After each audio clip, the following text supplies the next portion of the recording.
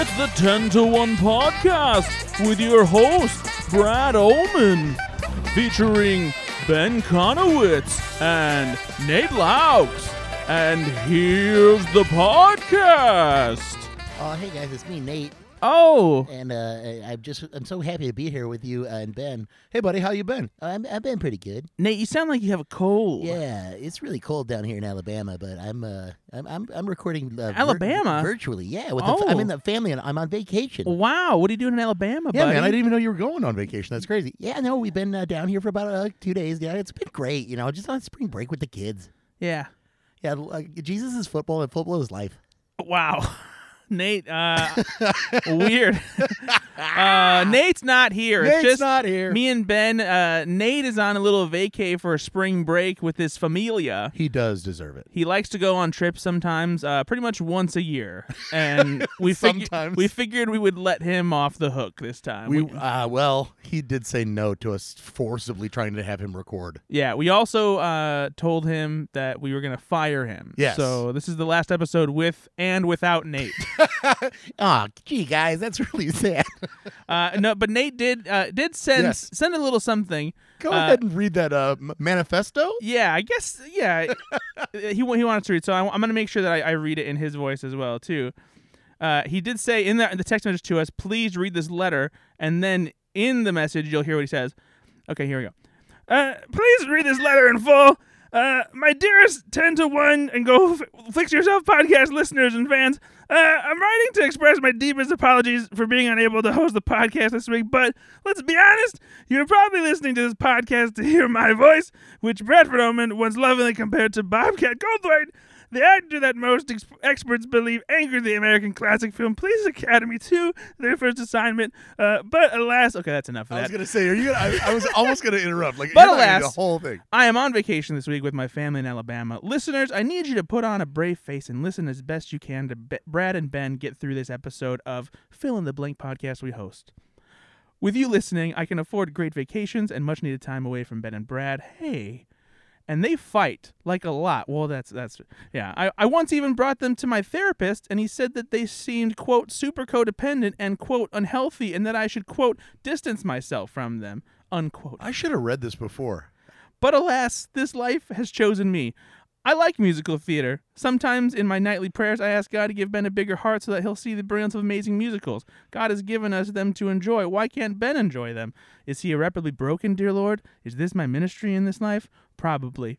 Well, anywho, thank you for your understanding, and I wish you all a fantastic show. And if it's not, I'll be back next week to save my co-hosts from each other. I love you all. Hashtag peace in the Middle East. Plainly, Nate Laux, Esquire. Plainly. No love, no sincerity. Son of a bitch. This fucking guy. Well, anyway. We're hey guys, 10 to 1 podcast. This is a Saturday Night Live podcast where we review and recap new episodes of Saturday Night Live. We're back with a trio of back-to-back episodes, and this is the first of 3, kicking off April in a big way. April Fools saw Quinta Brunson, star and creator of Abbott Elementary, host the show for the first time. She couldn't have been more excited. And we're going to go through the episode here in just the next, 40 minutes or so. Yeah. I think that maybe less, because without Nate here, it's just going to be us blowing air up each other's ass. Yeah, we should try to disagree. Maybe I wonder how we will. We just sat down. We haven't even talked about the episode off the air at all. No. So I didn't read Brad's review. Shocker. We typically don't. Read your review. No, I mean, well, that, but we also typically don't talk about our opinions beforehand, except for I just could not stop talking about how much I hated the Travis Kelce episode. So yeah, that's for a whole nother podcast we're going to start calling. What's wrong with Brad? We're going to do actually a whole podcast season just about how bad that episode was. Yeah, no, and the listenership will go up for sure. Absolutely, the ship will go up like the Titanic. Speaking of, guys, if you do listen to us on here, you should comment. You should say some stuff. You should tell us what you don't like about the show, what you don't like about SNL. Give us a 5-star rating on Apple Podcasts or Stitcher or Spotify, wherever you're listening to this thing, and tell your friends if they like Saturday Night Live, and post around about it somewhere online. We would really appreciate it. We would. That's all I wanted to sincerely say. Thank you to all of our listeners. There you go. And Brad, let's how do we do the show? I I don't remember. think we start with some games. No, that's not at all what we do. No, we're just going to dig right into it. We're going to start with the cold open, which is the Trump indictment. And this was a sketch where it's not clear who the writers were for whatever reason. Where we normally get our list of writers, there wasn't actually a list. Show's already off the rails, Brad. So we don't even know who the writers were. This is the source that Nate sent me, and if it's not there, I don't know who to trust. I don't know where to find the writers for this one. But this was basically their acknowledgement of the fact that Donald Trump was indicted and is going to have to go face the court and maybe some justice. And this really was, I don't know, a weird one. Like, I don't know. I liked it. Really? I didn't mind it. Because I like. So I took it into context as they've been off for a couple weeks, so they had to shoehorn a lot into of the pop culture stuff. Sure. And I'm glad that they did it here and got it out of the way so that we didn't get a bunch of big sketches about stuff that's happened in the past 2 weeks that they've done before. Like so I'm like I know SNL's going to do it. So how bad is this going to be? And James Austin Johnson's Trump is not bad, so I don't mind it. For me, it wasn't any of the pop culture stuff that was like, it just like was a weird like sketch like premise, like a weird way to frame it, like giving Donald Trump like an album to address like the indictment and bringing in Afro Man because he has new tracks. It's because he really did record a song, right? No, I know. So I get it. I get it too, but like I don't know. Why don't you get it then? It didn't work for me. It felt, I don't know. I like James Austin Johnson's Donald Trump.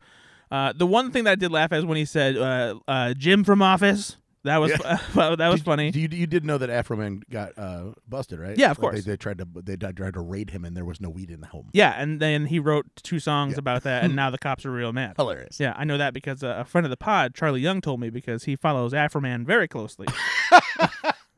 I don't know why that's hilarious, but that's like, because if it was 2009, sure. But, well, you got to keep up with your favorites, you know.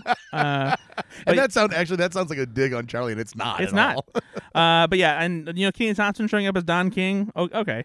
He didn't even say only in America. I know. That was weird. That was the weirdest part. I just, this just didn't really do anything for me. For me, this was one of the 2 bad sketches of the night. Otherwise, I think that the rest of the episode is actually pretty damn good. I was fine with it. It wasn't. It didn't shit the bed. I'm just glad that they're not doing Fox and Friends, or they're not doing Judge Janine Pirro or C-SPAN or any of that shit. I know they had to acknowledge the Trump indictment. Yeah, of course. I just wish that they did something a little bit better. But anyway. All right, let's get into the monologue. Quinta Brunson, of course, came out as the host. And she was clearly very genuinely excited to be there. Obviously, everyone dreams of hosting Saturday Night Live typically. For her, it feels like one of those things that rings a little more true because she's not just, an actor. She's been doing sketch comedy for a long time. She went to Second City. And so this is a big thing, especially because only recently has she become like a household name because of, winning Emmys for Abbott Elementary, both as creator and as a writer. And I will say this out loud. I don't know if this is a hot take or not. She's short. She is a tiny lady. She's so, and it's so much more apparent later on. Oh yeah, in the monologue, even though she came out, I was like, she's gonna need help down those stairs. She's so short. She's a small lady. So the monologue written by Mike DeCenzo, Alex English, Jake Nordwin, Kate Peterman, Jordan Temple. And this was a very, genuine kind of thing. It was nice to hear her talk about, kind of breaking out of the shell of how, teachers and people see her because of her character being so earnest and lovable on Abbott Elementary. And I kind of like too because it opened up the floodgates for her to have just a myriad of fun throughout the rest of the night. Oh, for sure. Yeah, she definitely said, I'm not that character. Yeah. And here I'm going to take the next hour and a half and show you. Yeah, exactly. So it's a lot of fun. And honestly, if you watch her, she has a recurring supporting part on History of the World Part 2, and she's funny there, and she gets pretty raunchy in that too. So that's hilarious. Yeah, she's great. Yeah, and of course, I've been thinking. I think that this season is one of the seasons where we have had the most like home videos shown by hosts. I don't remember ever seeing this many. Like they're leaning in. Yeah, for sure. And so go ahead. She showed a video where she was hanging out with President Barack Obama, right. And Barack Obama sent like a nice video to her mom, who was actually a teacher in real life, and kind of inspired Abbott Elementary, and so just a real iPhone video of Barack Obama talking to her mom at it looked like a bar maybe or something. Barack, look, He was great. Yeah, so it's really cool to see stuff like this. I like when the hosts bring stuff from their real life, whether it's a home video from their family or it's like an old performance or something like We that. talked about this with the actress Jenna Ortega. Mhm. We talked about the high definition video that we're going to start to see more and more with these younger actors that host the show. Here, cutting back to a commercial I did, and it's from 2017, shot in 1080p, and you're going, okay, we're just all old now. Yeah, exactly. But yeah, so a good monologue. I felt like it was clear she was confident. Oh yeah, she was very excited, and they gave me like a good feeling that it was going to be a good episode. We're going to move right on to the first sketch after the monologue, drug dealer, and this is the only other one that we don't have a list of writers for. I don't know why these early sketches in the evening don't have it. Nate, we miss you. It's not. No, I'm blaming you. It's not my fault. I'm looking at the same source that Nate has. It's Nate's got people. It's not here. He makes calls. This is a sketch where someone's looking for some drugs. Cocaine specifically. Looking for some cocaine, and how white is it? A bunch of different drug dealers come out of the woodwork in the bathroom. This was great. This was really good. It's a deceptively simple premise where they're basically just doing different variations of the same joke, but they were all so funny, and also just the different looks of the drug dealers, especially seeing Quinta Brunson. 100%. And then you've got freaking Michael Longfellow coming out of the wall in an escalation move that I love. Yeah. Because it was getting a little stale, and then all of a sudden it was like, black tar heroin's here. Yeah. Now go away because you can't do a black joke. It's so black that oh no. Go on. How black is it? It's so good. Man, clever. Just very clever twist on that premise. Very good, though, yeah. And they were still able to work in a little pop culture stuff because they said, it's whiter than Gwyneth Paltrow skiing in Utah. Mm-hmm. And then the guy that ran into her. Of course. And, I was there for it. It was a really, really fun sketch. Yeah, I definitely enjoyed this one, too. It's just, and it used more cast members than I anticipated. They just kept coming out, and that was so much fun. So good.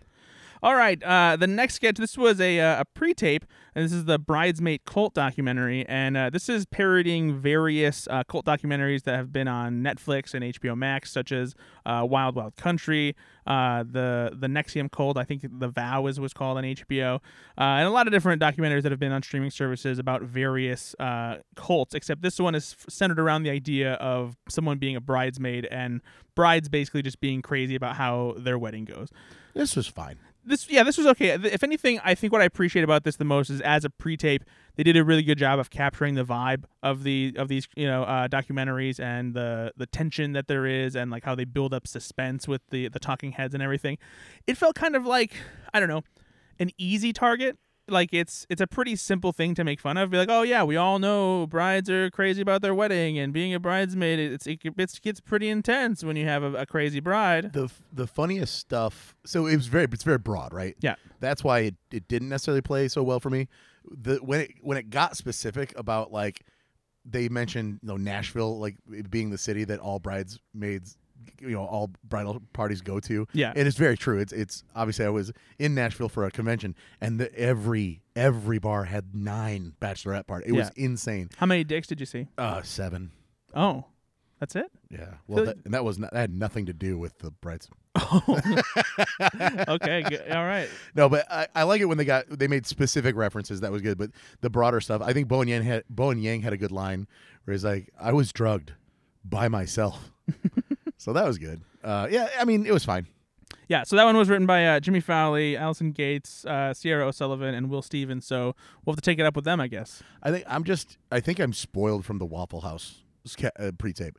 I'm expecting all pre-tapes to be fucking poetry. Yeah, I think it's I think it's fine when they have stuff that's a little bit more of a basic parody. It's like it's fine to do a spoof that is quote unquote easy or at least feels easy. But I do wish there was something a little bit different to kind of like shake it up from what you would expect, when you know that it's like a thing making fun of bridesmaids and weddings. Yeah, so. It was just a little boring. Yeah.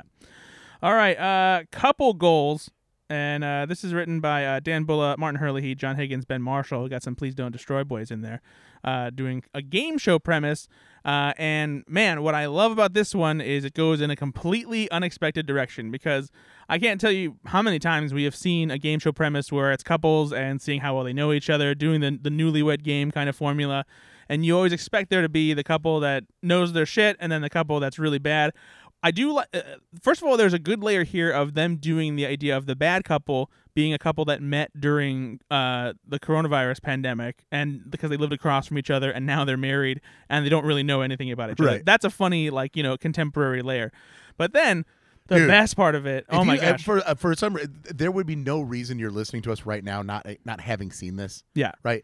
But just in case, your significant other is in the car with you or something, maybe just pull over and show them this sketch, because the reveal is utterly incredible. I love it so much. yeah, and there's two parts of it that are hilarious too, because you have the initial wave of what the funny part of the bit is, which is Kenan Thompson having this Ultra specific, deep-rooted fear of his wife falling down the stairs. Very specific. Yeah, and having to take care of her for the rest of his life.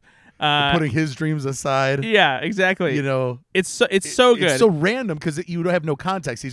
He's being weird. Exactly. Right. And then you get the context because they do a quick cut to Devin Walker and Ego Nwodum in the crowd, and his father is hand feeding with a spoon his wife, who is clearly in a wheelchair and has had the same fate that he doesn't want to see his wife have. And you know what's great about this? You know what they did so well? They didn't belabor that part of it. They just showed that was it. Yeah, that's all you get. And normally, I mean, not normally, but sometimes sketch shows, SNL in particular, will take the new version of the where we're going with this, and now the dad's gonna talk or get up on stage. It's gonna escalate in a weird way like that. This was such a great. There they are, and now back to what we're doing. Yeah. Oh my God, I loved it. And then they have a decent amount of comedy too, going back to Michael Longfellow and Punky Johnson as the terrible couple too. I love the part too where she says, "Oh, maybe we'll just go, with snakes." It's like, no, you fucking idiot! I just told you I don't like snakes. I don't like snakes. It was good stuff. And then Kenan calling it out, right? Or not Kenan.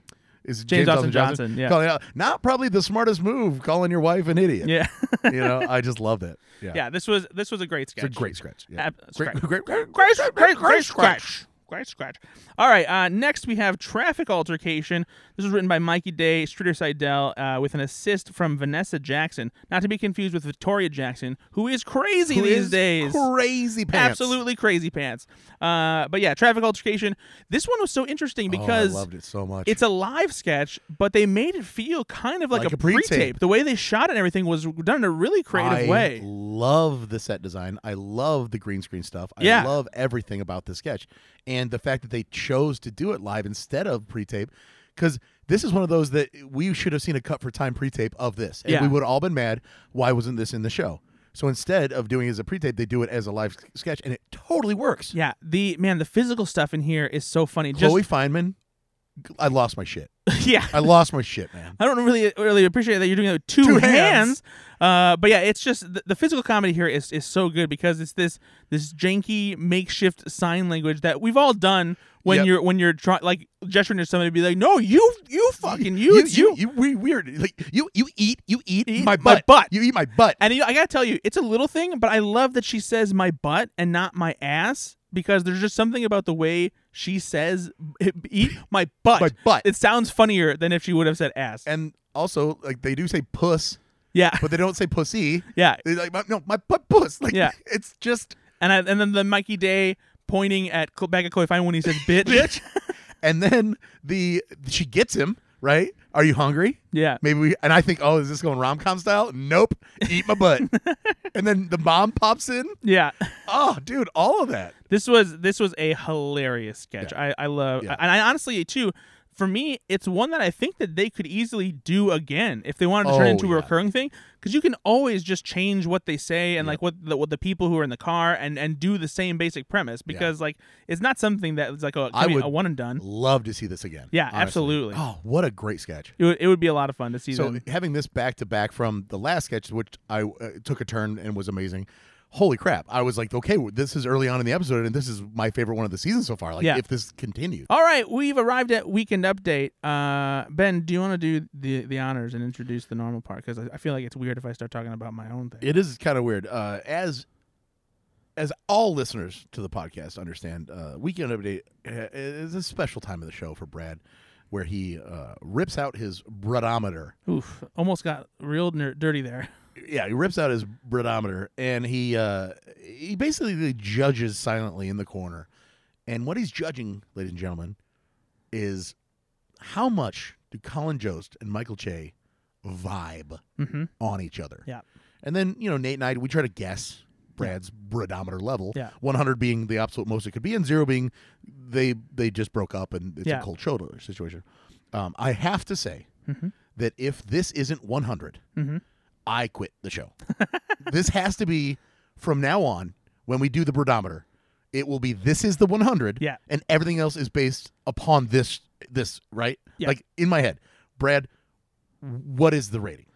You're absolutely right. In fact, I would give this one over 100. So I thought about saying 110. I did. Yeah. But then I realized we're doing percentages. Yeah. And this is literally as high as it can be. It's full on 100%. This is what all other shows will be gauged upon. Yeah, absolutely. This was fucking perfect. Yeah, this is the pinnacle of Jost and Che and them having good banter and ribbing each other, and just this was two friends having a blast on Weekend Update. Well, at least Michael Che was having a blast. One person was having, the other one was having an honest to God anxiety attack because he's like, "This is the meanest thing you've ever done to me," and it was earnest. Because you can tell. Yeah, he was biting. I went back and watched it 4 times. Yeah, he's biting the pencil. He's sweating. He's like, what's going on? Because when you go back and listen to the laughs for Che's stuff are through the fucking roof. So when you go back and watch it, and so obviously what we're referring to is the fact that Michael Che had told the audience as an April Fool's prank on Colin Jost, don't laugh at his stuff. Yeah, and so the laughs are so muffled. The problem is watching it the first time through and not knowing what's coming. Yeah, you just think like, oh, the audience isn't really responding. Yeah. But I didn't really think of anything of it, honestly. Yeah. I just thought, okay, they're a light laughing crowd at this time. Then as soon as Michael Che gives one joke, oh, there's the normal and actually heightened. It's funny though, because it's interesting how much a live audience can make you rethink how funny something is. Because you're listening and you're like, yeah, those are pretty good, but the audience isn't laughing super hard, and you're just like, oh, okay, those are okay. I guess that's fine. Yeah, there's a reason that a show like Friends had a laugh track. Yeah.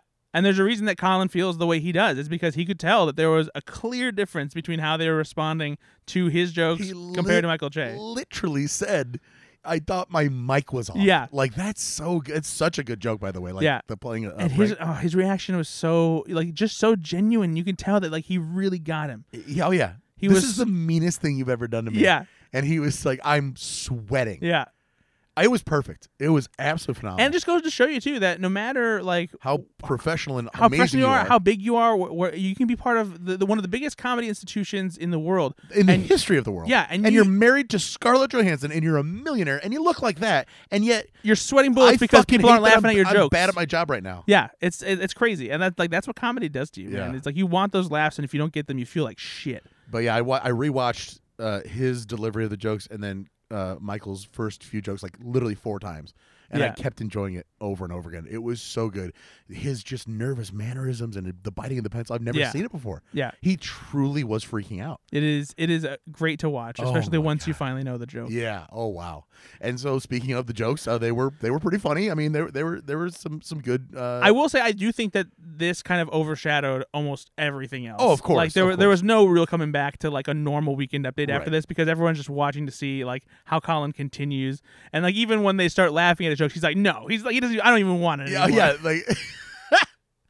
You don't get to give me this applause anymore. Let's get back to the regular part of Weekend Update, because we did have a couple appearances at the desk by one character. Michelangelo's David. Yes. Played by Michael Longfellow, who is becoming known as bringing inanimate objects kind of to life at the Weekend Update. With a very deadpan personality. This is definitely a shtick that he's doing. Yeah. And you know what? I'm here for it. I still think it's funny. I mean, the scream when he turned his neck was so funny. Yes, that was a funny part to me. I will say it went on too long. Yeah, it went on too long. This one didn't really work quite as well for me as other Michael Longfellow bits of the desk have.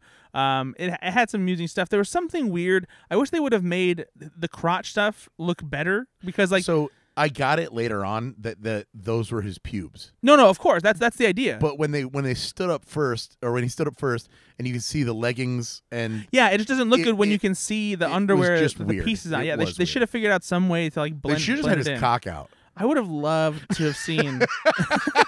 How long that fellow is? But no, of course. Hey, come on! Christ. Nate is not here to shake his head at me. You need to start shaking your head right now. I just don't. You can hear my head shaking. Probably. There's this obviously comes from the fact that the statue has been deemed pornographic because there's a people are fucking idiots. penis on and people are assholes. But yeah, so that's where this bit comes from. Yeah, like we said, went on a little too long. I would have preferred that they did something better with the physical bit and the bits. But yeah, it was fine. Just needed some trimming, I think. No, his marble pubes needed some trimming. Mm-hmm. No, I mean I Some thought, chiseling. Oh, nice. It was good. It wasn't great. It was good. Yeah. Then we have Marcelo Hernandez. Short Kings. Yeah, returning because he is a tiny fella.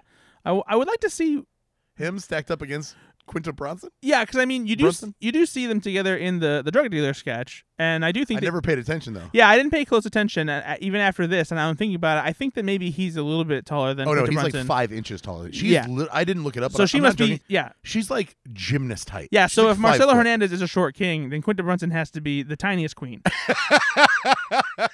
Because I like she looks short against everybody. Yeah. So, but yeah, so this was the one where he's basically talking about being a short king and all that kind of thing. This was one of those bits where like he's kind of doing a little bit of stand up at the Sure. Weekend Update desk, which is fine. This is still funny though. Yeah, it was funny, especially because he's looping in Colin Jost, who's already had, I don't know if you know this, kind of a tough night. Exactly. Like I think that helped make this funnier than it might have otherwise been. Is getting the reaction from Colin when Marcelo Hernandez is talking to him about that. Well, then let's stand up and go back to back, Colin. I'm not gonna do I'm that. not going to do that. So yeah, it was again pretty good. This was both I think the guests were overshadowed by the Michael Che prank. On I Colin still Jost. thought Marcelo Hernandez's bit was very funny. It was funny. And Michael Longfellow stuff. I honestly enjoyed. I don't want to say I didn't enjoy that. I was never bored with it. It got a little long in the tooth, Yeah. but again, I liked both performances. Again, it's always going to be overshadowed by the man, let's call it what it is. The first time in a very long time where you saw something completely unscripted and that wasn't going off the rails. Yeah. You know, it was. Che must have gotten approval, obviously, from Lauren to do this because that's an incredibly. Yeah, if you didn't, I feel like that would be something you would get in Dude, trouble for. Absolutely. Yeah. Lauren is, he rules over that show with an iron fist when it comes to improv. Yeah. And so I'm sure he got approval to do it. Also, it's what's interesting. This is only the second time that there has been an episode of Saturday Night Live on April Fool's Day. Really? Yeah, the last time it happened was when Mel Gibson hosted back in 1989. Otherwise, there's never been an episode that has aired on April Fool's Day. I mean, I'm sure that there have been April Fool's Day. They were just off on that week, maybe? Or is it just random that it just was never on a Saturday? Yeah, that's what I mean. Is there was never a Saturday that landed on April Fool's before. It was just for as far as Saturday Night Live is concerned. Wow. Yeah. Good for them. Hey, there you go. But that's why you guys are listening to this podcast. You want to have tips and tricks. Well, we have our peaks and we have our valleys. And I'm glad you said that because this sketch, Midwife, written by Jimmy Fowley, Bowen Yang, and Celestium, that didn't really do it for me. So I will say that I mean, I'm not going to shit on this too much because I enjoyed what they were trying to do. Like, I really did think that somebody had the idea, like, the wig is going to get even longer. We're going to do this time travel stuff. We'll go back and forth back. And it's a clever premise. Yeah. It didn't work. No. But I like the effort. It felt like the kind of 10-to-1 sketch that usually would kind of fall on its face. And some of it, I feel like the timing was a little bit off. The delivery sure. wasn't great. The delivery room.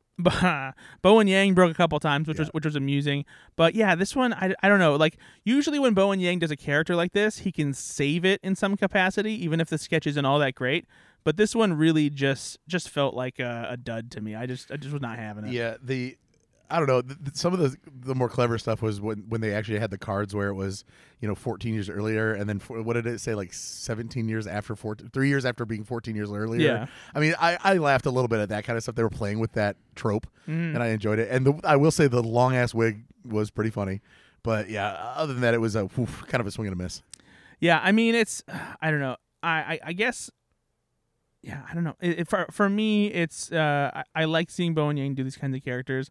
I wish. When he does them good, Brad Ullman says, "Do good, Bowen Yang." I mean, he did do the character good. It's just that the writing of the sketch was probably just. Oh yeah, who wrote that one?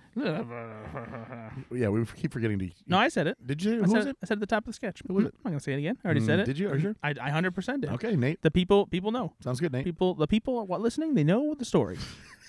So we're gonna go to the next sketch, which is Bosses.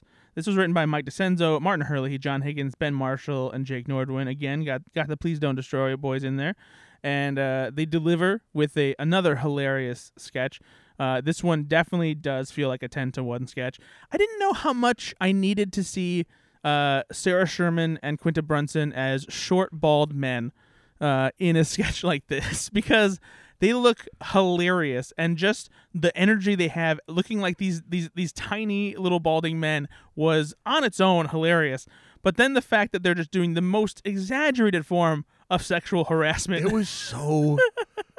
So I'll be honest. It was awkward to watch this with Bailey because you always try to honk her boobs.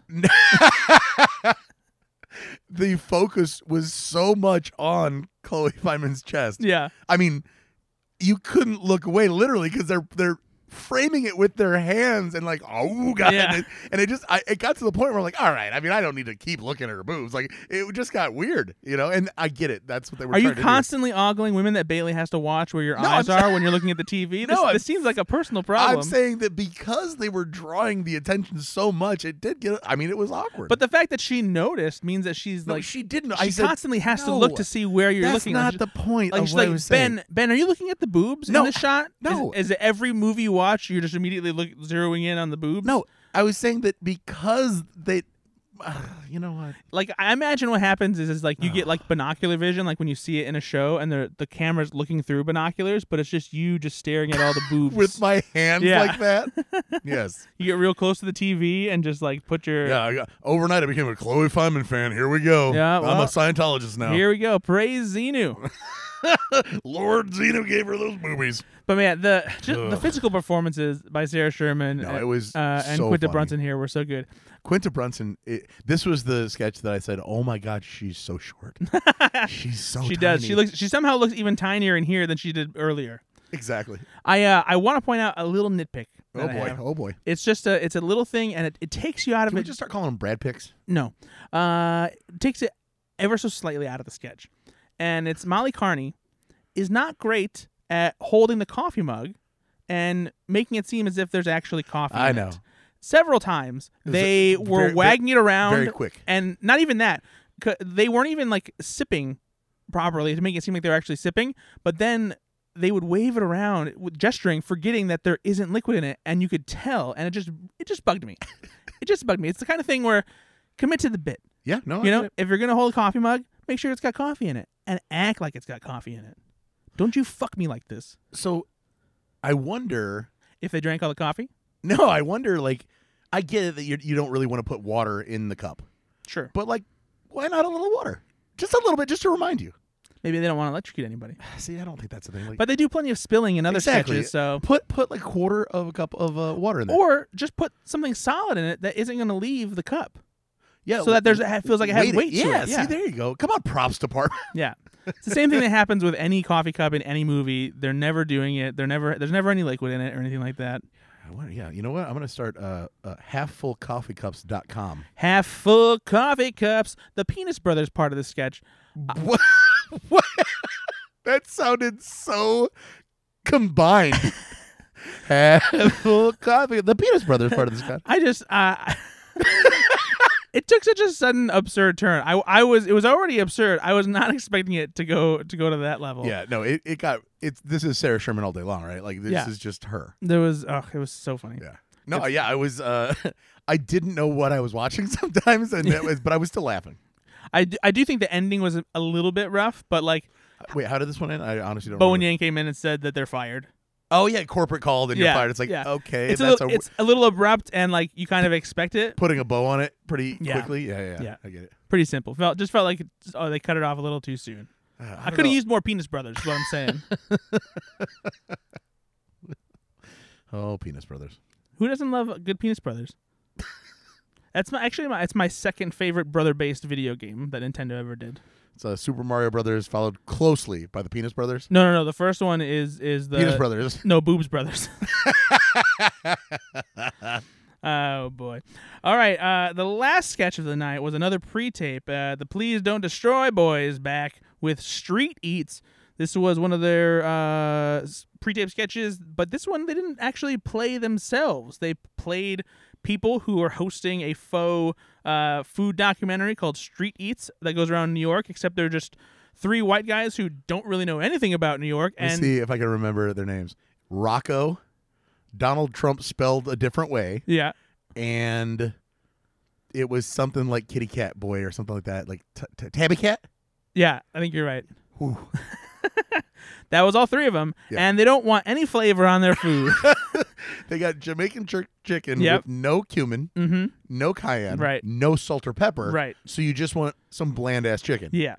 And that is correct. And they loved it. They loved it. I will say, my favorite part of the sketch is when they're in the convenience store with the construction workers. Oh, absolutely. That was one that worked for me, because otherwise, I didn't think that this was one of their stronger pre-recorded tapes that they did. Rice, the thinking man's chips. Will you shut the fuck Yeah. up? So yeah, this one along with the Netflix Bridesmaid documentary one. This one was the only other one that felt like they were doing like a spoof parody kind of thing.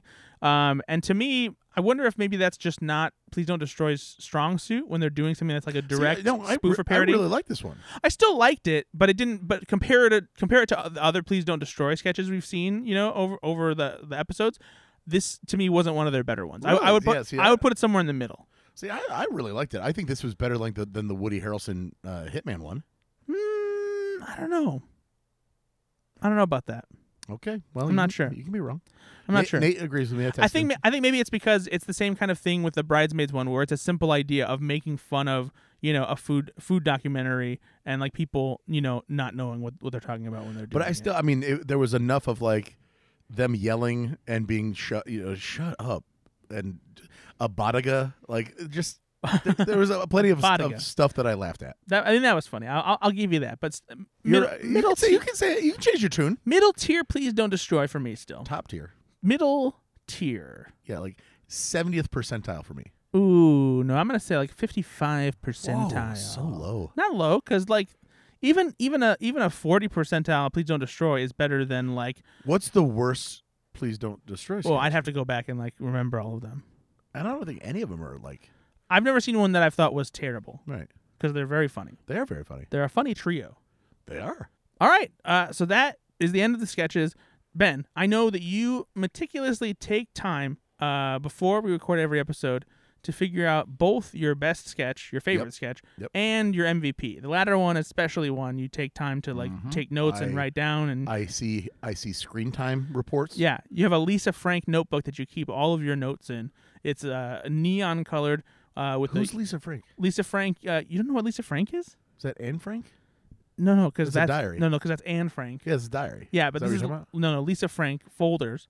Oh no, You don't know what Lisa Frank is? No. The gaudy neon folders with like unicorns and rainbows and stuff on them. I didn't know that had a title.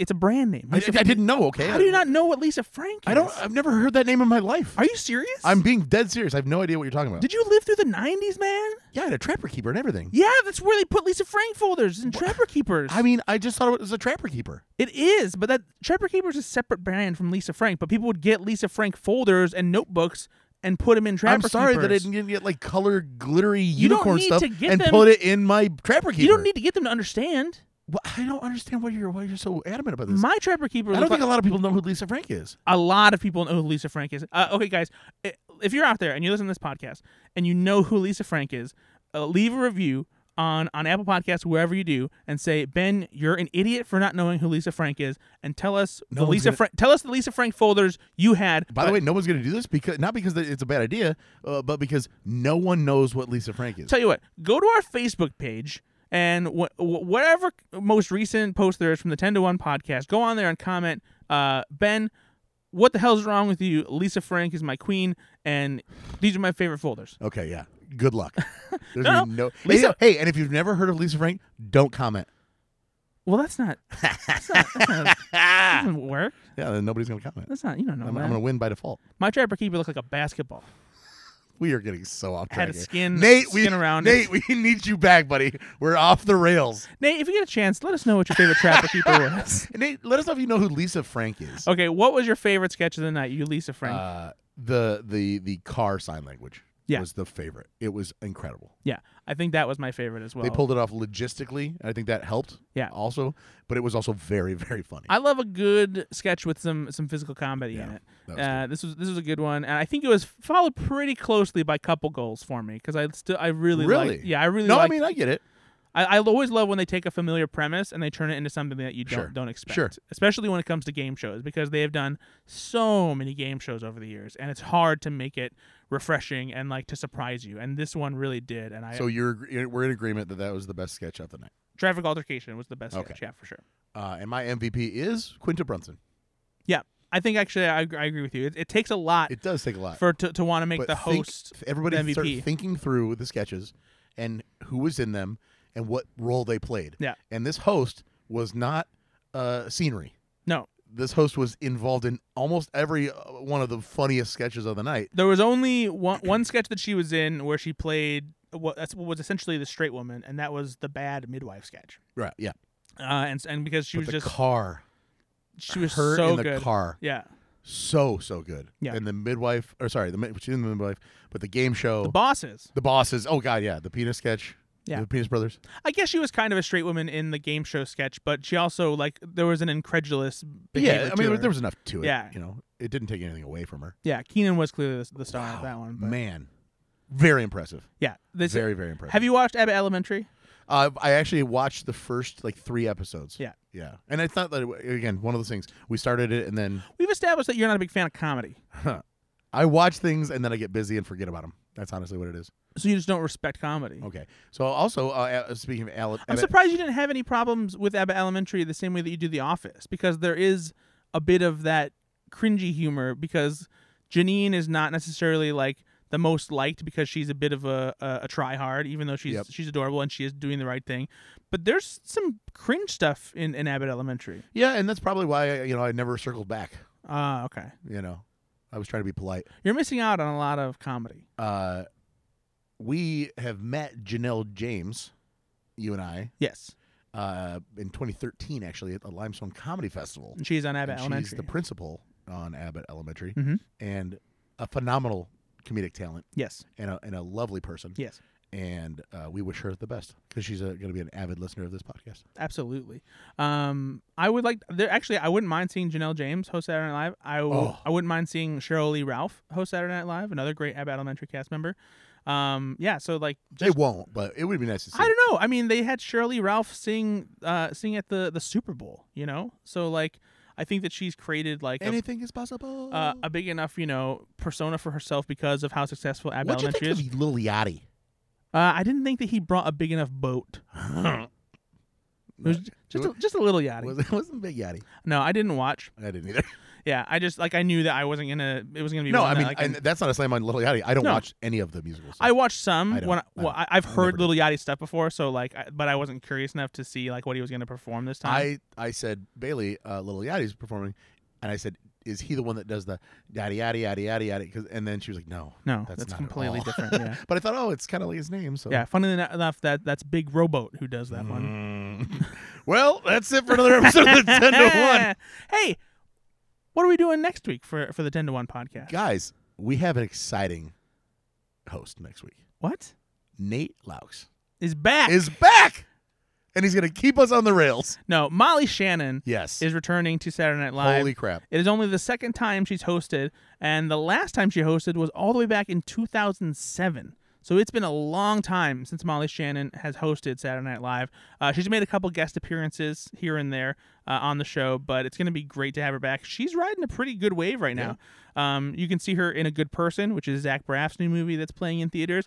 And pretty soon, the third season of the comedy series The Other Two is going to be coming back to HBO Max. And she only had a smaller supporting role in the first season, but the second season really leaned into her character's presence and her role in the show. And she's very funny. That's a hilarious show. And that comes from some SNL people as well. So if you haven't seen that, that's available on HBO Max. It's a really funny show. I can't wait to see Molly Shannon back. It's going to be awesome. We're going to get some Mary Catherine Gallagher for sure. Will we? Oh, yeah. Will we? It's like her most, and it's not even close. It's her most famous character. Will we? So you're going to get it. Will I'm we? sorry, buddy, but No, it's happening. I think we will too. Will we? I would love to see a Sweaty Balls. I mean, You're not going to do it. They're not going to do it because it's Alec Baldwin, and he's in a lot of trouble. But it what would be awesome. What about Sally O'Malley? Yeah, see, that's a forgettable character for me. How is that forgettable? I'm 50. She's 50. Because she's probably. She really is. It would be great if she was like, I'm 90. And she dies. Molly Shannon is 50? Let's look at Oh, man, I don't know how old she is. So maybe they will do. Now that is funny. If they can come up with a way to make her real age and the, What if she just comes out and she's like, yeah, I'm 50. Yeah, my name is Molly Shannon. She was born in 1964. So let's do our math. She'll be 60 next year. So she's 59. Oh, wow. Yeah. All right. Okay. Hey, fun story. I went to there's a bookstore I like to go to called Second and Charles. You don't know how to read. I don't, but I like to go to bookstores. And I found a signed first edition copy, not as if this is an old book, but like they always make a point to say like it's the first edition of it, of Molly Shannon's memoir, Hello Molly, and it was signed by her, which was pretty cool. Found it in a bookstore. I do this thing where I go to used bookstores and I just sign the author's name in the books, and so I hope that you just found my signature. That explains the Huckleberry Finn I found that was signed at only $15. Yeah, and I cited as Mark Twain because I couldn't remember Samuel Clemens at the time. That was funny because it said, it looks like it said Macklemore. So I think you're just bad at signing. Nate, we miss you. I can't wait for you to have the reins in your hands again. This show sucks without you, and we miss you, buddy. I don't know if it sucks. It's pretty terrible. I don't know. I mean, I think that maybe you just spent too much time focusing on boobies. Okay, listen. Chloe Fineman has a set. No, just. Oh, whoa, gross. Well, the Penis Brothers, they influenced me. I guess you can't deny that Auga. the Penis Brothers have. And so on and so forth. Yeah, that's true. All right. Well, thanks for listening, guys. Be sure to give us a rating on Apple Podcasts, wherever you listen to podcasts. Be sure to check us out on our Facebook page and our website as well. You can find our podcast there. And just tell us how much you like it, how much Ben needs to look into Lisa Frank and understand how cool these folders were back in the 90s.